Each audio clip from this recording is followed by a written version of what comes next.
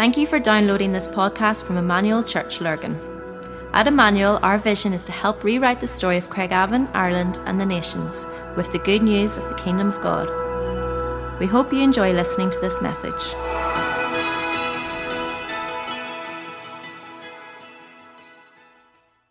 Dave and Stanley did a great job last week. I watched it from a caravan in Christchurch down in Bournemouth, where my wee crew are still there watching this morning. So bless you wherever you are.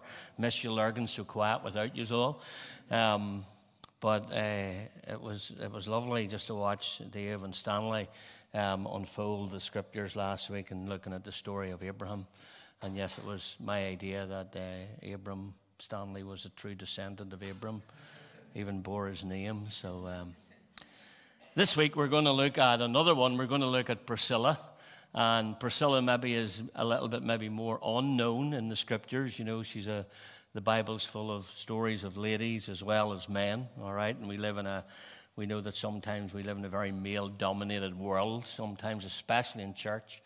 And so it's lovely to unpack some of these true heroes of faith, female heroes of faith in the scripture, and we're going to do that. Priscilla and her husband Aquila, they're funny names, were friends of Paul. They were mentors to Apollos, as we'll see in a moment, and they demonstrate the daring yet beautiful power of a relationship of a husband and wife together working for the kingdom. And today we're going to probably explore their team ministry a little bit through Acts 18, and then I'm going to introduce Ruth to you, who is wife to Rick, all right? And maybe we'll talk a little bit about their team as well, and Ruth can unfold a little bit more of that. Key scriptures, reading from the NIV, or Acts 18 probably is the passage that expounds them the most.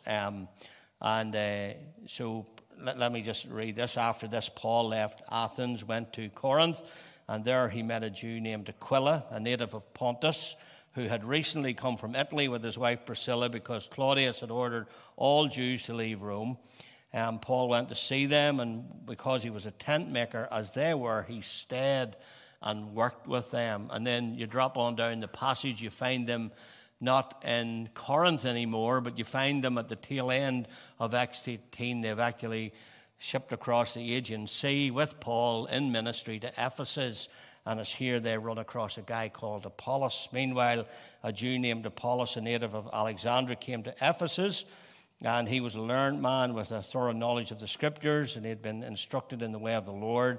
And he spoke with great fervor and taught about Jesus accurately. Though he knew only the baptism of John, he began to speak boldly in the synagogue. When Priscilla and Aquila heard him, they invited him to their home and explained to him the way of God more adequately. And we'll unpack that story around Apollos in a moment or two. But those are the sort of the main scriptures. There's 6 or 7 passages that mention their name. We'll look at some of the other ones in a moment. But they're an interesting couple. Now, history gives us some very interesting duos. All right, we've got Woody and Buzz Lightyear. We've got Romeo and Juliet. For those who are a little bit older, they'll remember Starsky and Hutch, the original pair. And for those who are older still, will remember Butch Cassidy and the Sundance Kid.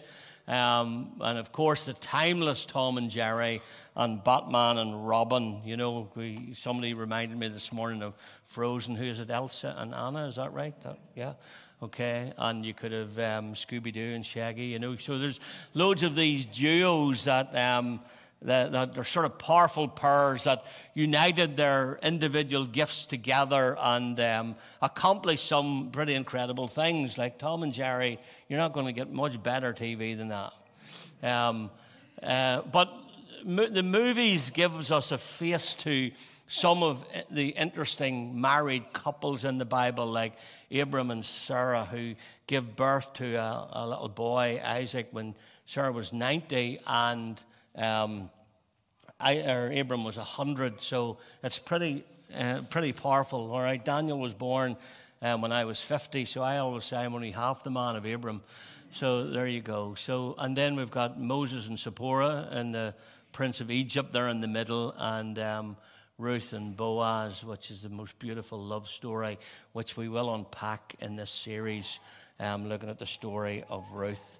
But no marriage, I don't think, in the Bible was quite like that of Priscilla and Aquila. They were, and while no marriage was quite like theirs, I sort of think that no ministry was quite like theirs either. That a pretty unique ministry. Crazy as it sounds, that Scripture suggests that without Priscilla and Aquila, the church might not have turned out the way it did. There were key, instrumental people in the early church, and they did it from a kitchen table. They did it from a living room, which is the most powerful thing about their ministry. Priscilla and Aquila, the fascinating study of men and women working together for good in the church. And I often think that Priscilla, when I read about her, I think that, now this is just my take on her, I think that she was probably a warm-hearted, kind lady who didn't take herself too serious. But that's just my take on her. And their impact on Christian leaders, their bravery and demonstrated within the early church became legendary. And Priscilla and Aquila are mentioned in 4 different books, 4 different New Testament books. They're mentioned in Acts, they're mentioned in Corinthians, they're mentioned 1st and 2nd Corinthians, they're mentioned in the book of Timothy, and they're mentioned in the book of Romans as well. So what's even more interesting is of the 7 times their names are mentioned, 5 of those 7, the role turns. So 2 of the 7, it's Aquila and Priscilla, and then the other 5 times it's Priscilla and Aquila.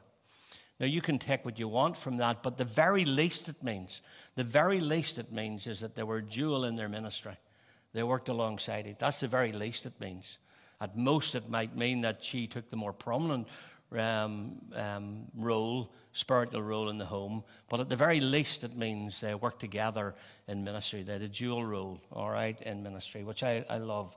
And it's sort of, that in the Bible is quite unconventional, all right? It's I think the Bible's making a statement. I think it's not a coincidence that happens. And Priscilla and her husband first appear in Acts 18, the passage that we read, and they have come to Corinth. They've come because there's been a bit of a racist purge of this Emperor Claudius, and so this sort of pushing the Jews out of Rome didn't actually dispel their ministry or dispel their love for Jesus. They came to Greece and they set up a tent-making shop, and it was there that they first encountered the Apostle Paul, and he arrived, and because he had the same trade, he was a tent maker, he sought them out. Actually, Paul says later on in 1 Corinthians 2:3 that when he arrived in Corinth, he came with weakness, fear, and trembling. So you can imagine he arrives at Priscilla and Aquila's home in this sort of state. He arrives in weakness, fear,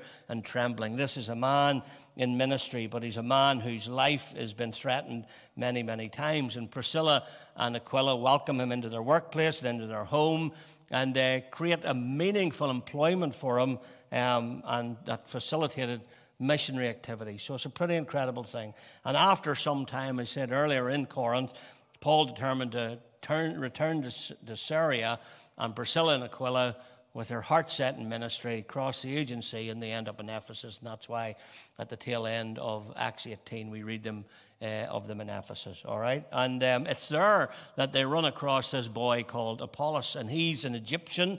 He is an Egyptian evangelist, and he's very, very passionate. He's a great communicator. We read from this that he was a learned man. We read that he spoke with great fervor, and he spoke about Jesus accurately. But it's clear from the Scripture that he has never really experienced the full baptism of the Holy Spirit. He hasn't been opened up. It tells us this, that he knew only of John's baptism. So he's born again, he's water baptized, he's preaching with fire and brimstone the word of the Lord. And Priscilla and Aquila detect that there's something missing. And so they take him, this young evangelist, into their home, and they show him that there's something a little bit incomplete in what he's saying. And he teaches, it says, though he knew only the baptism of John, so he didn't know the new things of the Spirit, and they enlightened him as such. And so, recognizing this opportunity, they invest in this young leader, inviting him into their home, around their kitchen table, into their living room, doing life with him, making him welcome, making him feel like he belongs. And so Acts narrative on Priscilla and Aquila actually here at this point goes a little dark after this, but it's no doubt that we can detect from the other references to them that their ministry didn't go dark, while the references to them did. Their ministry certainly didn't. In the catalogue to the greetings of to Rome in chapter 16 of the book of Romans, Paul says, "Give my greetings." So they went from, in the few passages we've read of them, they went from Corinth to Ephesus. Now they're back in Rome. They're back into the place that they had to escape. So they're back into this sort of place. So they're fearless in their ministry. And says Paul sends greetings to Priscilla and Aquila, my co-workers, he calls them. And then he notes this, that Priscilla and Aquila have risked their lives for me. Now, we're not that sure what that was. It doesn't tell us what they'd done. Maybe they smuggled him out of some difficult situation. Maybe they raised money for him. Maybe they publicly defended him. It doesn't really tell us what, but the details are unclear. But the importance of what they'd done isn't, because Paul mentions this over and over again. And again, it says Priscilla and Aquila make two more appearances in the New Testament. 1 Corinthians 16, verse 19, where they're with Paul. And again in 2 Timothy 4:19, where the author's last testament is not complete without a last sort of loving correspondence to the couple who have evidently now returned from Rome back to Ephesus to help young Timothy. Pretty incredible couple, aren't they? And you start to sew these little things together in the New Testament. And just as Priscilla is called, so are we called. All of us are called. And the story of Priscilla and Aquila holds a ton of important truths. And at the surface, it demonstrates the value of a couple of men and women working together and partnering over the long term for the cause of Christ, which I love. And there's so much that we can learn from the study of this pair. But I've picked out just 3 things to highlight just before we bring Ruth up. Now, the first thing we'd say, that it's clear from their wide travels that Priscilla and Aquila recognized that their citizenship was in heaven. They recognized that they were, while they were on earth, we used to sing an old hymn years and years ago. Some of the older ones will remember, "This world is not my home, I'm just passing through. My treasures all laid out somewhere beyond the blue." I'll not sing it just in case it clear the place. But Paul reminds us of that in Philippians 3, verse 20, that, we're citizens of heaven. We're citizens of Christ. And so they were at home in Rome, they were at home in Corinth, they were at home in Ephesus, and anywhere their mission called them. And one of the early church fathers, I read this, came in this old book recently by the early church fathers, and this was a little statement that I took a photo of. I knew I would use it at some stage, and this is what they said. They said they live in their own countries. People, he said this of believers, of true Christians, they live in their own countries, but only as non-residents. They participate in everything as citizens and endure everything as foreigners. Their foreign country is their fatherland, and every fatherland is foreign. I love that. There's so much meaning in that. It's so powerful. And in our increasingly transient society, in an era that has ongoing cultural change, it remains essential to keep our spiritual bearings. We are members of Christ and citizens of the kingdom of God. Really important to know that, even tonight when you're watching the football. All right. Secondly, Priscilla and Aquila live their lives. Their lives point out the importance of true Christian hospitality. When Paul arrived in their community, they just welcomed a worn-out traveler. All right, they provided shelter, they provided company, they provided income for him. They advanced his missionary ventures in Ephesus. They followed the same template with Apollos, perhaps sharing what they'd learned from Paul to strengthen this young evangelist. And here's a little point, and I'll bring this up with Ruth. Their kitchen table and their living room became sources of encouragement and instruction for those who would teach the church at large. Their living room and their kitchen table became sources of encouragement and instruction for those who would teach the church at large. And it may be good to ask self this question: to what extent do we see our hospitality as a means to advancing the kingdom? Where do we see our kitchen table and our living rooms as places of advancement for the kingdom? And again, lastly, Priscilla and Aquila's story is one of risk and obedience. They just risked. We're unclear about the details of those courageous acts that Paul mentions. But when the moment arose, Priscilla and Aquila were willing to bear their throat to the blade for the cause of Christ. And so Priscilla and Aquila are therefore great models of men and women who follow these acts of courage. And adversaries and enemies will inevitably appear, but brothers and sisters in Christ we cannot recoil from the ultimate good. So in conclusion to all of that, Paul says this in Romans 16:3. Paul says, I am thankful to them, and so are all the Gentile churches. And I wondered when I read that, their lives were testimonies of God's faithfulness to the refugee, the worker, they were obedient and wise to God, who God brought around them. And around the Mediterranean, their work was recognized as something very powerful.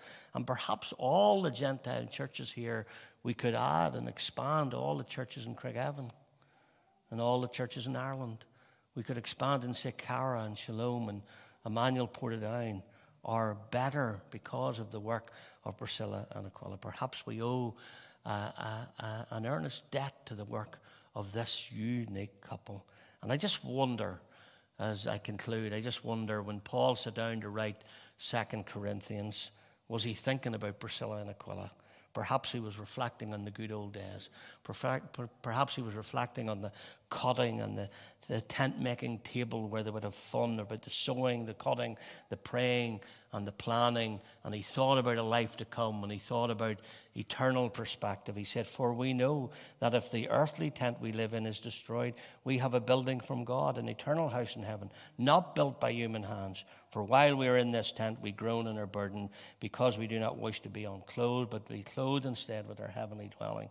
So what is mortal may be swallowed by life. You see, if you're a tent maker, always patching holes, always repairing tears, always setting up, always taking down, you long for something more. And you long to see people in crisis being rescued. Your heart burns for the next generation of believers. You look to your heavenly home and you know that your life is always in Christ. And you can always see that someday, what you've stitched and sewn, where you've invested, the stakes you've driven in, as fleeting as they may seem now, will last forever. And that is worth whatever it takes. So now it's time to meet the family. So Ruth, many of you will know Ruth, but Ruth, come and take a seat with us and we'll chat a little. There we go. There we go. That's good. Ruth Preston came to church many years ago as Ruth Jess, and then Rick took her name away and married her. He even took her away and then brought her back again, which was lovely. But Ruth, I've known you a long time. We've been first and foremost friends. We've been work colleagues. You worked here as our youth pastor. How long have you been connected with Emmanuel? My goodness, probably from 17. I was 17 years old, and I know. I don't know. Now you're going to give it away. Over 20 years. Oh wow! So there you go. It's amazing, isn't it? And Ruth, tell us a little bit about yourself. We know you're married to Rick. Tell us a little bit about yourself and your family and what you do. Okay. So I am wife to Rick. Mummy to Elijah and Sophia and Zachariah. I'm daughter to Roberta and David Jess, sister to Clara and Kerry, auntie to lots of nieces and nephews. I work as a social worker in a children's home in Newry currently, and 40 years old. I love a good chat, love a good coffee, love a good walk around the park, and life is good. Life's busy. Life's good. Yeah. So you said you're a social worker. Can you tell us, did your heart for people lead you into that vocation, or maybe a heart for the broken? Is that fair to ask? What do you think led you into that vocation? So it's probably all happened a wee bit like what we were talking about earlier on, about how you don't really know the next step until the light comes on and then you're in it. And I suppose it just happened very gently. It wasn't that I had set out a big plan of, I'm going to become a social worker and I'm going to work in this role and I'm going to, it happened. I went to university in Scotland, came back with a degree that I did not know what to do with, behavioural science, and took up a post in a children's home in Lurgan, actually, as an unqualified social worker back then, and started working when I was about 22, so nearly 20 years I've been in residential, but started back then and just really fell in love with what it was that God had obviously led me into, but I was just very unaware and unassuming at that time. I just loved building a relationship with young people who had not had a good experience of home, and just then trying to build a home there in where they were living in, and that, so I guess my heart led me into vocation-wise, and that I'm able to bring Jesus into my workplace. Brilliant. In a very natural, unassuming way, I guess. Whenever Dave and I sat and chatted about the character, come up with the idea first, the characters, we thought, well, why don't we do a character study and then look for someone that we feel in some way personifies or epitomizes that character. And we felt with Priscilla, because those of you who know Rick and Ruth know that are in the context of the story, we'll have to say it, Ruth and Rick. Those of us who know you know that you're sort of social people. You love people in your home. And I made a statement earlier that the kitchen table and the living room became sources of encouragement and instruction for those who would teach the church at large. And we align you and Rick with Priscilla and Aquila because you love to offer your home.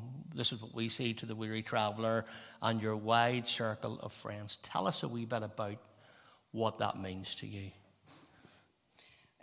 First, I do not feel we do anything remarkable at all. I feel like we all do this. We all offer our homes in simple ways where it's even people come over for coffee, people having dinner parties, or looking after somebody's kids, or life groups. I mean, we all open up our homes, and I guess then whenever Rick and I got married, we really placed high value upon the home and creating a home and offering our home to others around us. And I guess that's just, we love the idea of having an open door policy and just having people around. There's so much value in having people around our table, or in the living room, just like what we talked about this morning, and just having honest conversations, and I suppose just the privilege it is, an honour to walk alongside people that God has placed upon our hearts or have come and entered into our lives. And we just really feel that we want to provide a safe place for people to be able to do that, to come and be themselves, to feel that they can come with all their rubbish and that they're loved. And we guess we just seek to love people really well. And just being willing to know that, asking God, like, who is it, God, that you want us to want to bring into our lives? Who is it, being willing to open up our hearts and our lives, even sometimes where it's not that easy. I guess going back now a few years back, I suppose I'm just thinking we're a family of four kids, really, through Rick's mentoring, and that they came into contact with us. They're known as social services, and they miraculously, against the social work system, came into our home to live. It was meant to be an emergency basis for 2 nights, but it resulted with one of the kids being with us for 6 months. And I guess it is just at that time, it was in the chaos. It was, our heads were like, no, we can't do that, but our hearts were like, we need to to do this and open up our home and to love. And from that, I do feel like Rick and I have always had a real heart for young people that just have maybe never had that experience of a true home, and that's been ignited from that, and that we really want to pursue that. And so currently still in the process of doing fostering and all that. So we do feel like home is very powerful, and in home, that is where Jesus can just be seen and shown. So the kitchen table and the living room become really important. I was going to say to you, you probably covered it a little bit there, but I was thinking, Priscilla was an encourager to young, enthusiastic Apollos, so here was this young Egyptian preacher that she obviously, warmed to and thought, we can direct him a little bit and encourage him in love, and I've noted over the years your passion to encourage young adults, many of whom I'm sure are here, will nod in agreement today. Can you maybe hit on it a little bit, but can you tell us what drives that passion? I'm sitting here thinking of other, like Alan and Jerry are here, who, sort of carry that same mantle of hospitality. Mervyn and Barbara, who have just massive hearts. And there's so many others in the room. Sorry, I don't mean to leave anybody out, but just what drives that passion for the next generation? Because it's very dangerous to say this to a lady, but, you're not the younger generation anymore. You're not the older generation, but you're not the younger generation. There's a generation coming up, and there's I detect a great passion in you for the next generation. Tell us a wee bit about what drives that passion. I guess for me, I've experienced this in that, obviously my own family really have encouraged me and built me up, but outside of my own family, a family allowed me the privilege to enter into their family life whenever I was probably in my early 20s. And just that they believed in me and helped me to grow and to step into what God had for me. And it's funny now that I've been able to babysat them. It was in the everyday things, babysat them, called in on a day-by-day basis. And funny now, Tiffany's actually coming on in church and staff, things like that. So I guess I experienced that firstly, and just really, now maybe look back and see the significance of that for me in my life. And now there's just that real, for Rick and I, we just really have that passion where we just really want to see young people release into all that God has for them, that to help them to see themselves the way that God sees them, to believe in them, to champion them, to see them be thrown into all that God has, but to do that and supporting them, giving them time, to love them, and even just to push them a wee bit, come on, you can do this, and because everybody needs that person or couple, or to believe in them, and to know that, to see them and to I suppose, and finally, to give a little bit of your wisdom and a little bit of encouragement. I'm thinking, I'm looking over there at Robbie and Tara that are just got married, and I know there's loads of other couples that have just got married in the summer. What would you say to them now that they're just setting up their home, and maybe on the back of that to all of us, not to just land it on the next generation, but to all of us in the room? What would you say to us about the kitchen table and the living room, especially as an encouragement to the Robbie and Taras and Ryans and all who just got married? So, I guess that the home is just so powerful that to give it the value that it